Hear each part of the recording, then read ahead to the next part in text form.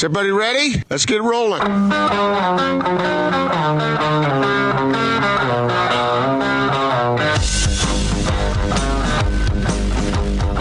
This is The Big Show on 97.5 1280 The Zone and The Zone Sports Network. Big Show 97.5 and 1280 The Zone. It's that time, Gordon. It's time to talk a little NBA basketball with Chris Mannix. Austin? It's time for your NBA fix. This is the Big Show Daily Assist, featuring all the latest news and insight on the association. Now joining the Big Show, senior NBA writer for Sports Illustrated, Chris Mannix, on 97.5 1280 The Zone and The Zone Sports Network.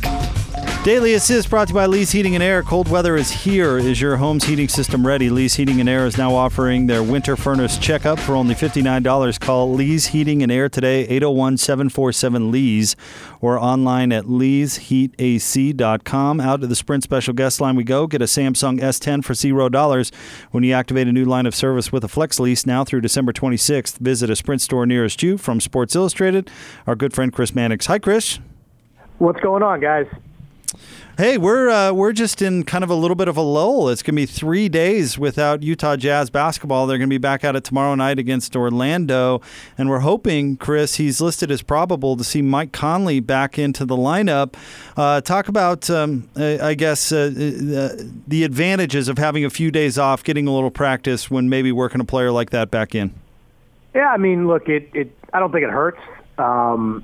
Especially this time of year, especially if you've been uneven in the way the Jazz have. I'm not clear how much Mike's been able to do in the last couple of days. I know he's been a little banged up, but, having a little bit extra practice time and, kind of time to sort of just, figure things out, I don't think is a bad thing. So, hopefully it'll be the start of a strong stretch for Utah. I mean, they've certainly got plenty of issues that are still lingering, and incorporating Mike Conley at the highest level has got to be at the top of the priority list. But, there's a bunch of weird quirks like this in the schedule. Boston's going through one right now. I've seen a few teams do it, but, maybe they have a chance to take advantage of this time off. Chris, we ask you this all the time, various updates on the Jazz's progress, but they're 15-11. It's not like this team is 17-29 or something. I mean, based on, I think most of us around here, as we watch this team play, we think that there might be some issues that are more ticklish than others, but a lot of them can be solved. Yeah, I think a lot of them can be solved, and I think a lot of the areas where the Jazz can improve, comes from internal growth.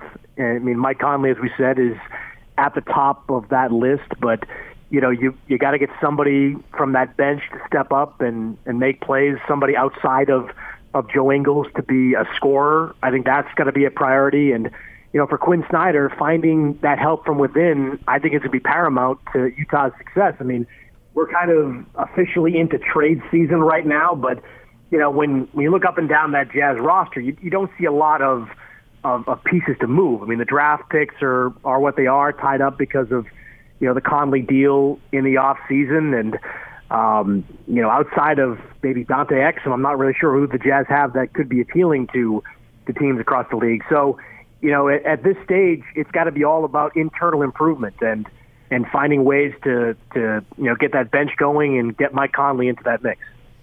Chris, TV ratings have been down significantly. TNT games down 21% compared to last year. ESPN is down 19%. And ratings last year, if we remember, were down from the previous year. Do you want to weigh in with any theories on what's going on? Well, I don't think it's a coincidence that the TV ratings plummeted when LeBron James went west. I mean, the Eastern Conference, even though there's more parity in terms of top-tier teams matching what the teams in the West are doing, there's just not a lot of TV sizzle, amongst these top teams. I mean, Giannis is a great player, but I don't think he's risen to the level of must-see TV with Milwaukee. I mean, same thing with Philadelphia, not exactly the most television-friendly team. Boston's kind of fun, but there's nobody on that roster yet that makes you run towards the TV to watch one of their matchups. I mean, LeBron was that guy for, 12, 14 years, whatever it was, during his Eastern Conference run with Cleveland, Miami, and back with Cleveland. I mean, he was a ratings driver. for the NBA. Now you stick them out west, fewer people are on the East Coast are watching those games, and I think that plays into it. I do think there are probably deeper issues. I mean, Adam Silver has kind of sounded the alarm himself, and when Silver does that, that tells me that that there are strong feelings about this in the league office.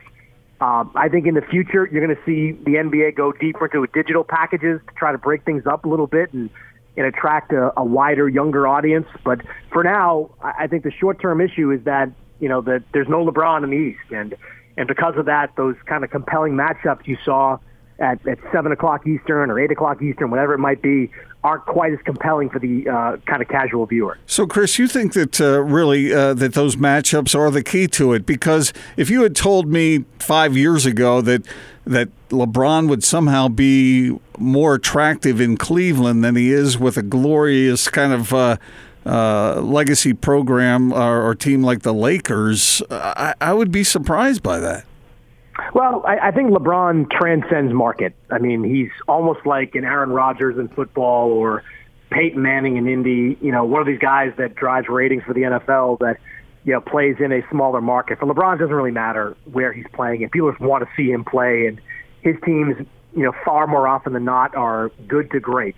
So, seeing him involved in big-time matchups is compelling no matter where he is. I just think it all comes down to the time zone. Now, it would probably be a little bit better if, say, Kevin Durant was playing for Brooklyn. If you had one of those kind of television magnets, playing on an East Coast team. But for right now, there just isn't any. There's, Miami's sitting at the top of the Eastern Conference standings, and I mean, Jimmy Butler doesn't drive ratings, and Kendrick Nunn isn't driving ratings, and Bam Adebayo's not driving ratings. So you just don't have those guys that draw. Now, basketball, I think, is a little bit deeper in terms of how they appeal to an audience with football. I mean, we all know in football quarterbacks drive television ratings, but you got to have stars to draw an audience in the NBA. And right now, the Eastern Conference doesn't have enough of those marquee stars.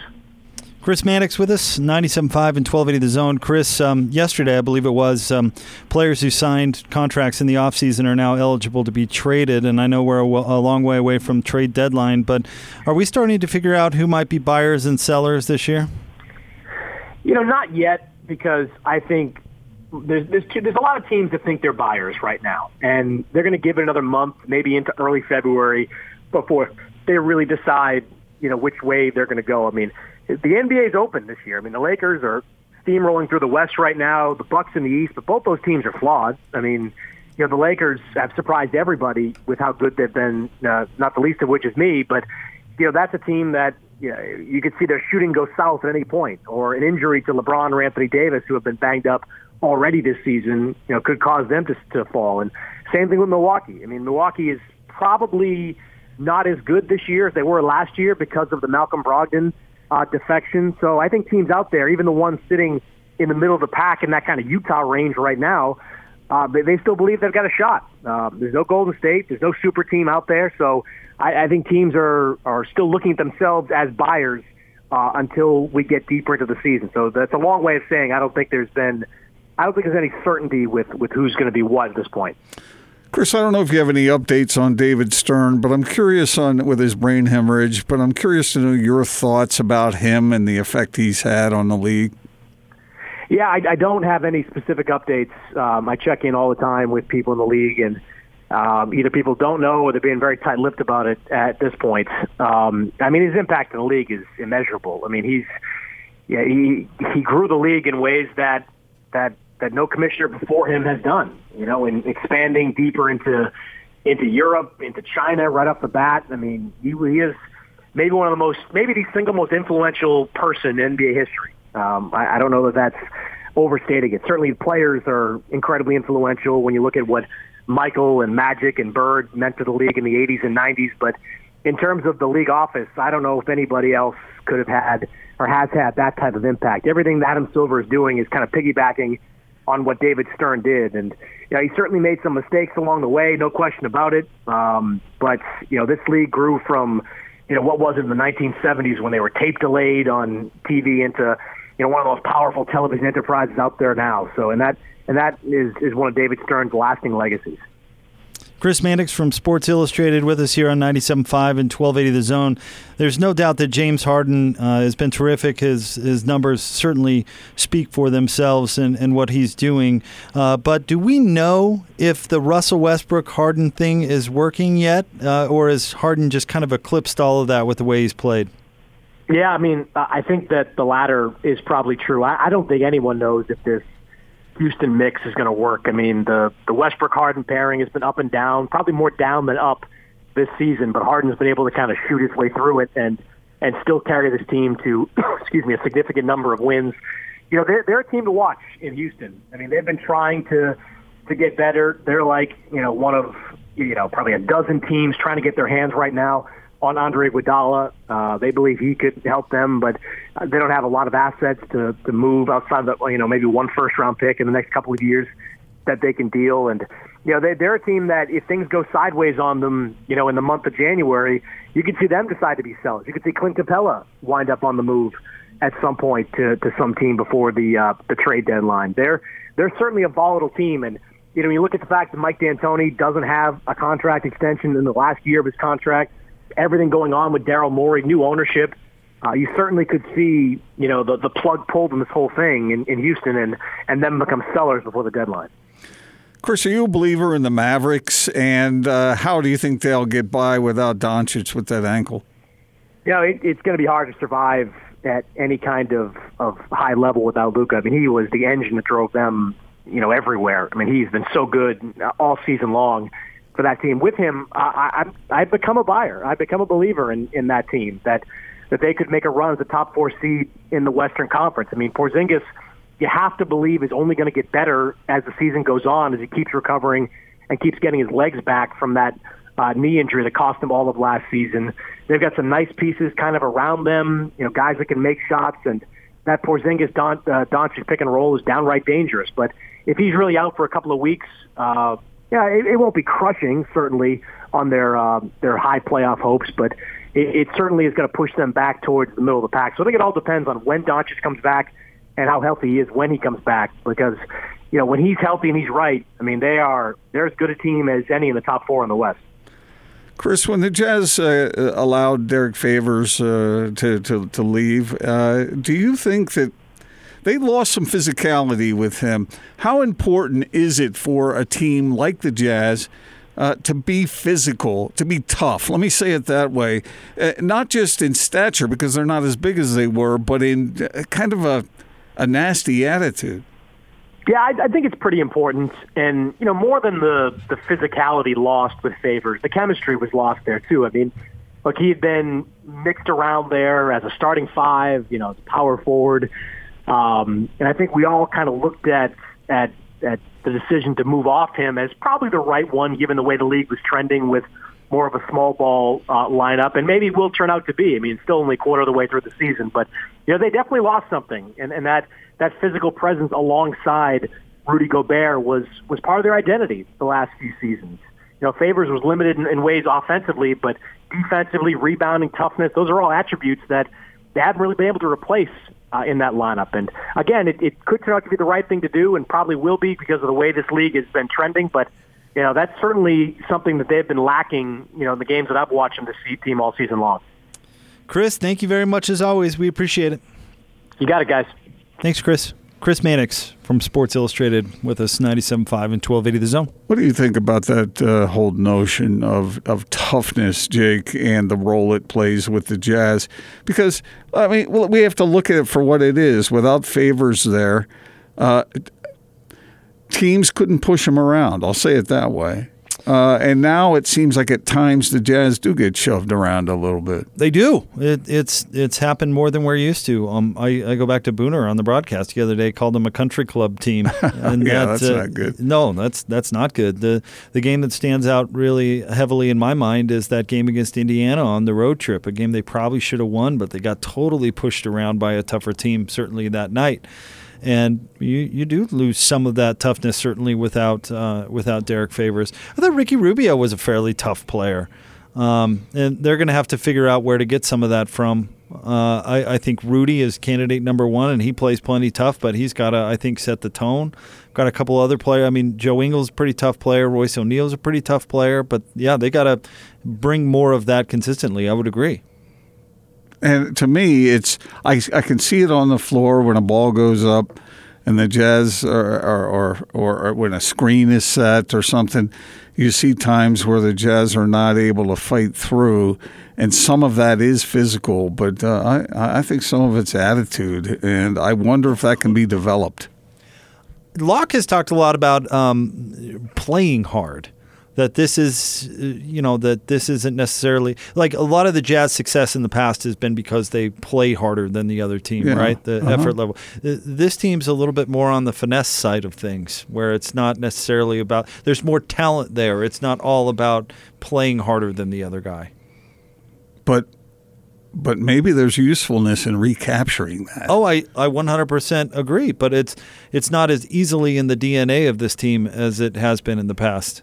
Do you think it can be talked about and improved upon by guys setting their jaw and going out ready to fight?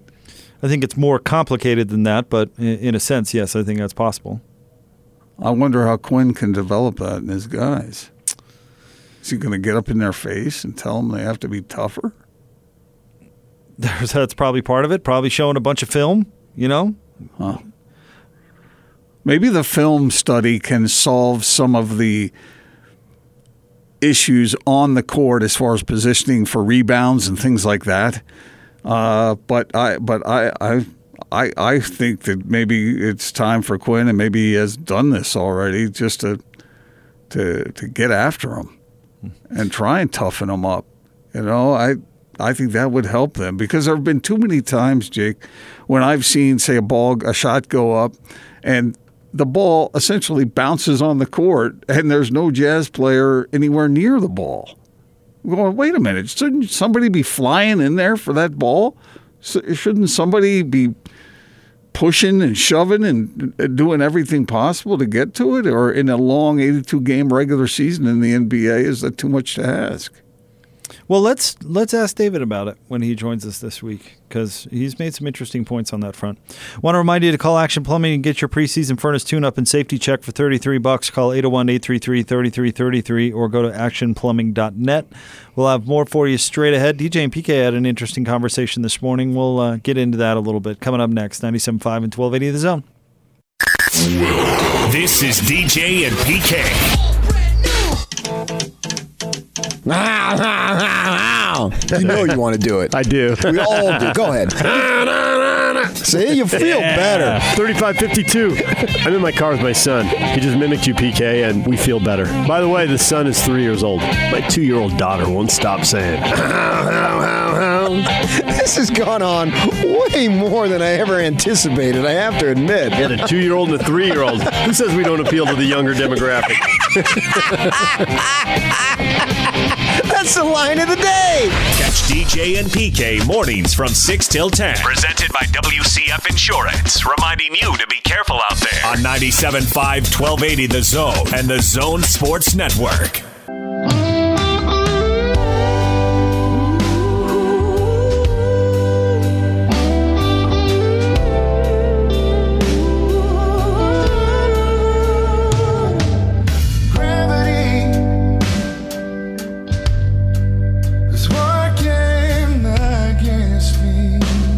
Big Show, Gordon Monson, Jake Scott, 97.5, 1280 The Zone. Listen this Wednesday on a Win Ticket Wednesday for your chance to win tickets to the Jazz Trailblazers matchup December 26th. Purchase a Ford Fan Zone all-you-can-eat ticket to an upcoming game and receive unlimited hot dogs, nachos, popcorn, ice cream, and soda. Visit the Ford Fan Zone on level 6 for free Ford swag, Jazz tickets, movie passes, and much, much more. Gordon, last week we talked about the amendment to Morgan Scalley's contract. We did. Mark Harlan came on the station with DJ and PK on Friday, and they asked him about it, and he gave an emphatic endorsement for Morgan Scalley, saying he would be an outstanding candidate if and when that time would come. Mm-hmm. Well, I shouldn't say if or when. I mean, it's going to retire at some point. Can't live forever. It'll be sooner rather than later. And then Morgan Scalley at practice over the weekend was asked by our very own Patrick Kinahan about it, and here's how that sounded. Merrill wants to drive. Can you speak to the contract amendment and what it means to you? Well, just Kyle's continued faith in me, his trust in me, along with Mark Harlan. I don't want to go anywhere. I love my family. I love this place. I love this university, and their faith in me, their trust in me, and as well as I love the players. I see something special in this program where we can head, and there's really no reason for me to leave right now. Has there been any discussion as far as taking over when Kyle retires? I'm not going to discuss that. Not going to discuss it, Gordon. Well, the fact that he's not going to discuss that tells you that he has discussed it behind closed doors. I get that feeling, don't you? Yes. Yeah, some sort of a provision was made. Well, listen, Morgan, and we know this because Kyle Whittingham talked about it, Morgan got a lot of attention in the old coaches carousel world this past few weeks. Mm-hmm. And he admitted it. Head coaching opportunities, defensive coordinating opportunities, both, according to Kyle Whittingham. And Morgan probably did what everybody else would do, and that's march into Mark Harlan's office and say, hey, I got some opportunities coming up here. And what should I do? And Harlan did what you hope most companies would do with valued employees and say, all right, well, let's figure out an avenue for you to stay here and continue to contribute. And that there was probably some conversations about the future, I'm sure. And there was probably a non-disclosure on it as well. Oh, I'm guessing we're going to find out. I mean, don't you FOIA that contract? That's got to come out at some point, right? Well, yeah, but how? What was the conversation like at the time? And promises, whatever they're worth anymore. It's just such a natural thing. It seems like such a good idea. I can't think of a downside to it. Some people say, well, Morgan hasn't been a head coach before, and I guess that would be the one downside. But he certainly is well-positioned and well-seasoned to take over that role when Kyle decides it's time for him to ride on off. And kind of as we look back on it, hasn't Kyle been grooming this for a long time? And in fact, I kind of put these pieces together the other day, Gordon. Kyle recently admitted that he was really disappointed when he didn't get the job after Ron McBride was fired, but said that he benefited so much from those 2 years under Urban Meyer. It really shaped the way he became a head coach. And then I was thinking, in Morgan's journey, remember when Witt passed Morgan over for the defensive coordinating duties? And he later said the same exact thing. And he brought in John Pease. He did. And you can tell that Witt thought that Morgan had a lot to learn, or could learn from John Pease. Mm-hmm. I don't want me to say had a lot to learn. That implies he was behind in some way, shape, or form. But that's such a grooming move. And I bet Kyle realized, okay, I thought I was ready for this head coaching gig. I put it on hold for 2 years, and I really benefited. Morgan could probably take over the defensive coordinating job, but I can bring in John Pease, and Morgan can benefit from that experience and then not only be ready for the defensive coordinating job, but set himself up for the future. I mean, you can kind of see this grooming process, I think, has been around for a while. And I don't know, obviously Morgan got a lot of play out of that great defense this year. Everybody noticed that. And he was a finalist for the Broyles Award. And so that's going to bring around attention from other programs that are interested in bringing him along. Look, Morgan is smart. He's charismatic. He's fun. He cares deeply about the players. He's got every attribute that you would want, other than he's never done the head coaching thing before. And neither had Kyle. Right? No, he had not. I think one thing Morgan really has going for him is he's a tremendous recruiter. We've been following that throughout his entire career. And I think, success at Utah is going to continue to be what kind of players can you get on campus and how do you develop them. And Morgan has come up through the system and has seen that through his own playing career on into his coaching career, where they get guys in and they get their typical Utah guys. They know what they're looking for. They go get it, and they've had a tremendous amount of success doing that. And if you keep the current formula in place, I think that's really good. I think Utah has really benefited from continuity in its football program, and to see that continue, I mean, I feel like that's just a smart thing to do. How do you feel about defensive coordinators becoming head coaches. Do you think that in most cases they have, because they've had to learn to stop offenses, that they learn enough about offenses to be able to oversee that part of it in a productive way? Or do you think, I guess the question is this, everything else being equal, would you prefer an offensive coordinator over a defensive coordinator? I think that there are advantages on both sides. Defensive head coaches sometimes get a little too conservative, but I'll say this. You can certainly find success stories on both ends of the spectrum, but Nick Saban, where'd he come from? Defensive background. Bill Belichick, defensive background. Those are the two best to be doing it right now. Yeah. So, I mean, Andy Reid, offensive guy, unbelievable offensive mind, been to the Super Bowl, never gotten over the hump. You're not really holding that against him, are you? I'm not, but, I mean, we're talking about the greatest coaches, and I guess that's where I'm going. I mean,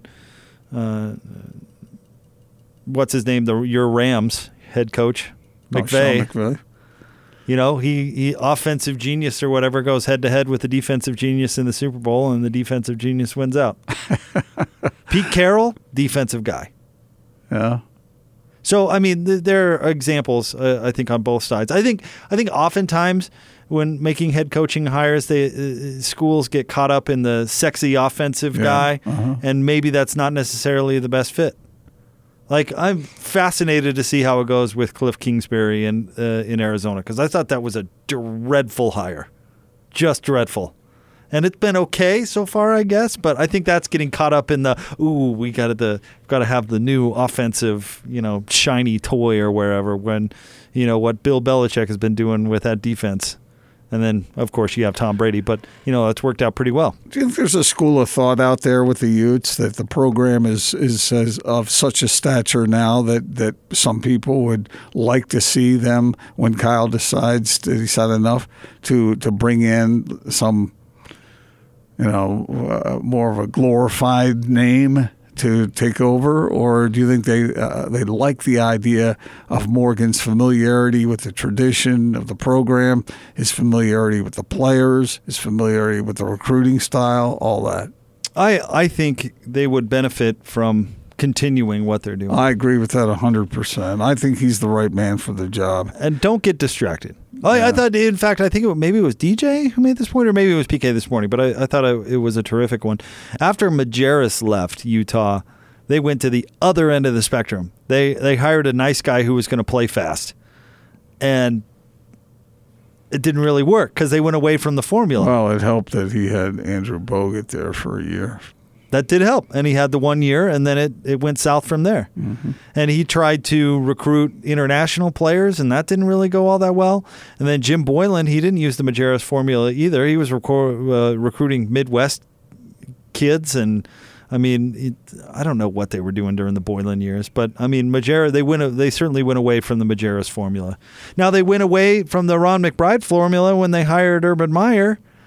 But he wasn't around long enough, I think, I wonder how well that would have worked in the long term at Utah. I don't know. That's a great question. Well, Urban just wins, man. He wins everywhere. But he only really had like a recruiting class. Yeah. He kind of had two. So we don't know if his recruiting formula would have sustained. I'm not sure. I know that question was asked, and people were curious about it, but I just think he knows how to win, and he made a deal with the devil. So he's going to go on winning. If he had stayed at Utah would have just rolled on, in my opinion. No way of proving it. But then I think Utah would roll on with Morgan Scalley taking over for Kyle. I wish Morgan would open up a little more than he does. He's pretty careful with what he says, and somewhere along the line, somebody has taught him to be that way. But he's got a lot to offer, both from a strategic standpoint, and I think on both sides of the ball. I think he knows enough about offense. He was remember he was a running back in high school, and your high school experience, I understand that's not comprehensive, but he's such a smart guy. I never forget something that Bill Bush told me when he was coaching Morgan when he was a player. He said, you put something on the board once with Morgan, he gets it. Yeah. And that you don't have to review it again. And so I think he's really capable in probably pulling off just about anything he sets his mind to. And he's a freaking hard worker. I mean, no one's going to outwork Morgan Scalley, I don't think. The Utes would be crazy not to hire him when Kyle's done. That's the way I feel about it. Well, and we know him from when he worked with us briefly, and he was great to work with. But anyway, we know his personality, and I think it'd be a natural fit for a head coach. So I'm more than on board with it with that concept. I am as well, and we'll see how long he has to wait.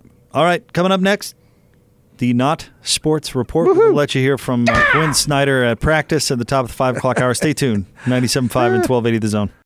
This is Tony Parks and Austin Horton. David Locke joins us. Last couple of games, the Jazz they've been able to win. What's your biggest takeaway from the last couple nights? You're seeing Quinn put a stamp on his team, and you're seeing them evolve in some growth factors. You know, catch and shoots are up from 18 a game in October to 22 in December. You're seeing the eyes are out. You're seeing the ball move more. You're seeing more 300-plus pass games. You're seeing this team begin to understand. You go back to the opening night of the season, where they threw 260 passes on the very first night of the year. So that's been what the evolution has to be of this group. Tony Parks and Austin Horton. Weekdays from 10 to noon on 97.5, 1280 The Zone and the Zone Sports Network. Check this out. And now your Not Sports Report on 97.5, 1280 The Zone and the Zone Sports Network.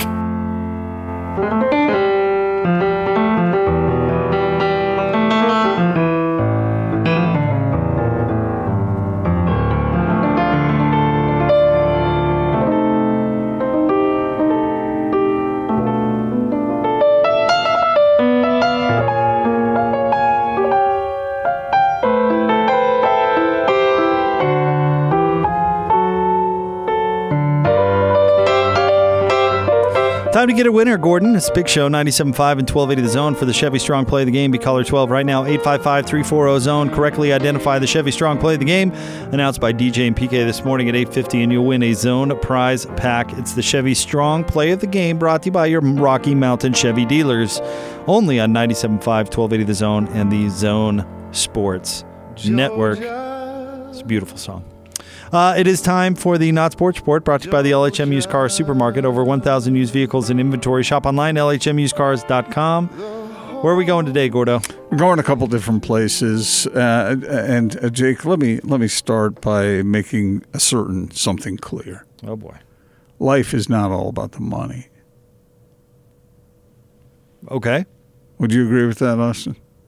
It's kind of easy for you to say, but yeah. Oh, no, life is not all about the money, but it helps. You could buy ice cream. And that's almost the same thing.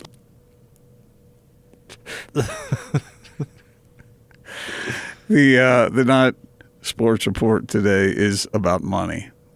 Okay. Not life, just the Not Sports Report. Okay. 2 cases, all right, that need to be covered. The first one is a gentleman in North Carolina who worked at a bank there stole $88,000 worth of cold hard cash from the bank. And did he quietly pocket it and just sort of mosey off into the sunset? No, he did not, Jake. He showed it. He bragged about it on social media and showed a picture of him holding the money. And he just got busted for it. Well, that doesn't sound real smart. No, I think... And he worked there? He worked at the bank, yeah. And then like what, sent out a picture of him holding the cash or something? And a whole wad of cash. Yeah. And they busted him for it. So this is a really dumb person. That is not a bright move. No. You know, but some people just can't, you know, they're not about that life. They're not about the poor life. They're not about the broke life, man. They got to show everybody what they got. And that's what he did. And he got busted for it. And then feel sorry for Tamara Ecclestone. Jake, you know who Tamara is? No, I don't. She is the daughter of Ecclestone, is it Bernie, I think, Ecclestone, who happens to be the chief executive of Formula One Group, which owns Formula One Racing. Mm-hmm. And he is worth $3.2 billion. Mm-hmm. Well, Tamra apparently had access to some of that money. And she happened to have some jewelry stolen recently, amounting to $66 million worth of jewelry. $66 million? Yeah. Wow, she deserved it. She deserved to have it stolen? Yeah. What are you, Robin Hood over there? What is she doing with $66 million worth of anything in any sort of place where it possibly could be stolen? What's the matter with you? I think a part of what she had these were wedding gifts given to her. Don't just leave them lying around. What's she doing? How much dough worth of goods do you think I could steal from the Monsanto estate? We don't have anything like that. No. A couple million laying around if I really cleaned it out? No, not at all. Bernie, Tamara's dad, thinks it was an inside job. But anyway, if you have a bunch of jewelry that's worth a bunch of money, you take good care of it. Yeah, put it in a bank or something. Yeah. Be careful, because you never know who's going to steal from. There's a bunch of cheaters out there, as we found out earlier in the show. And then finally, this tidbit, Jake.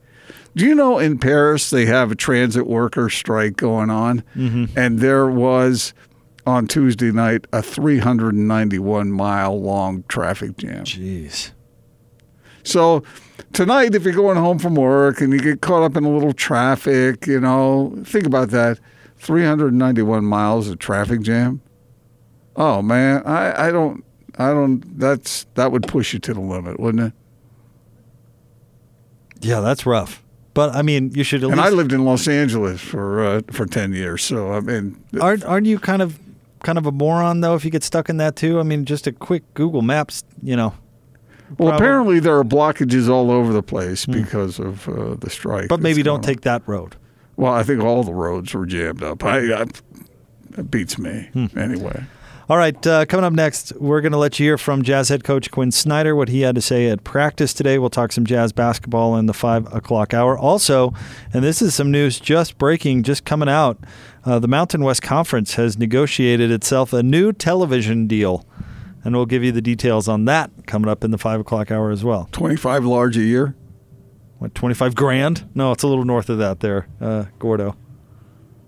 A little bit north. All right, stay tuned. 97.5 and 1280 The Zone.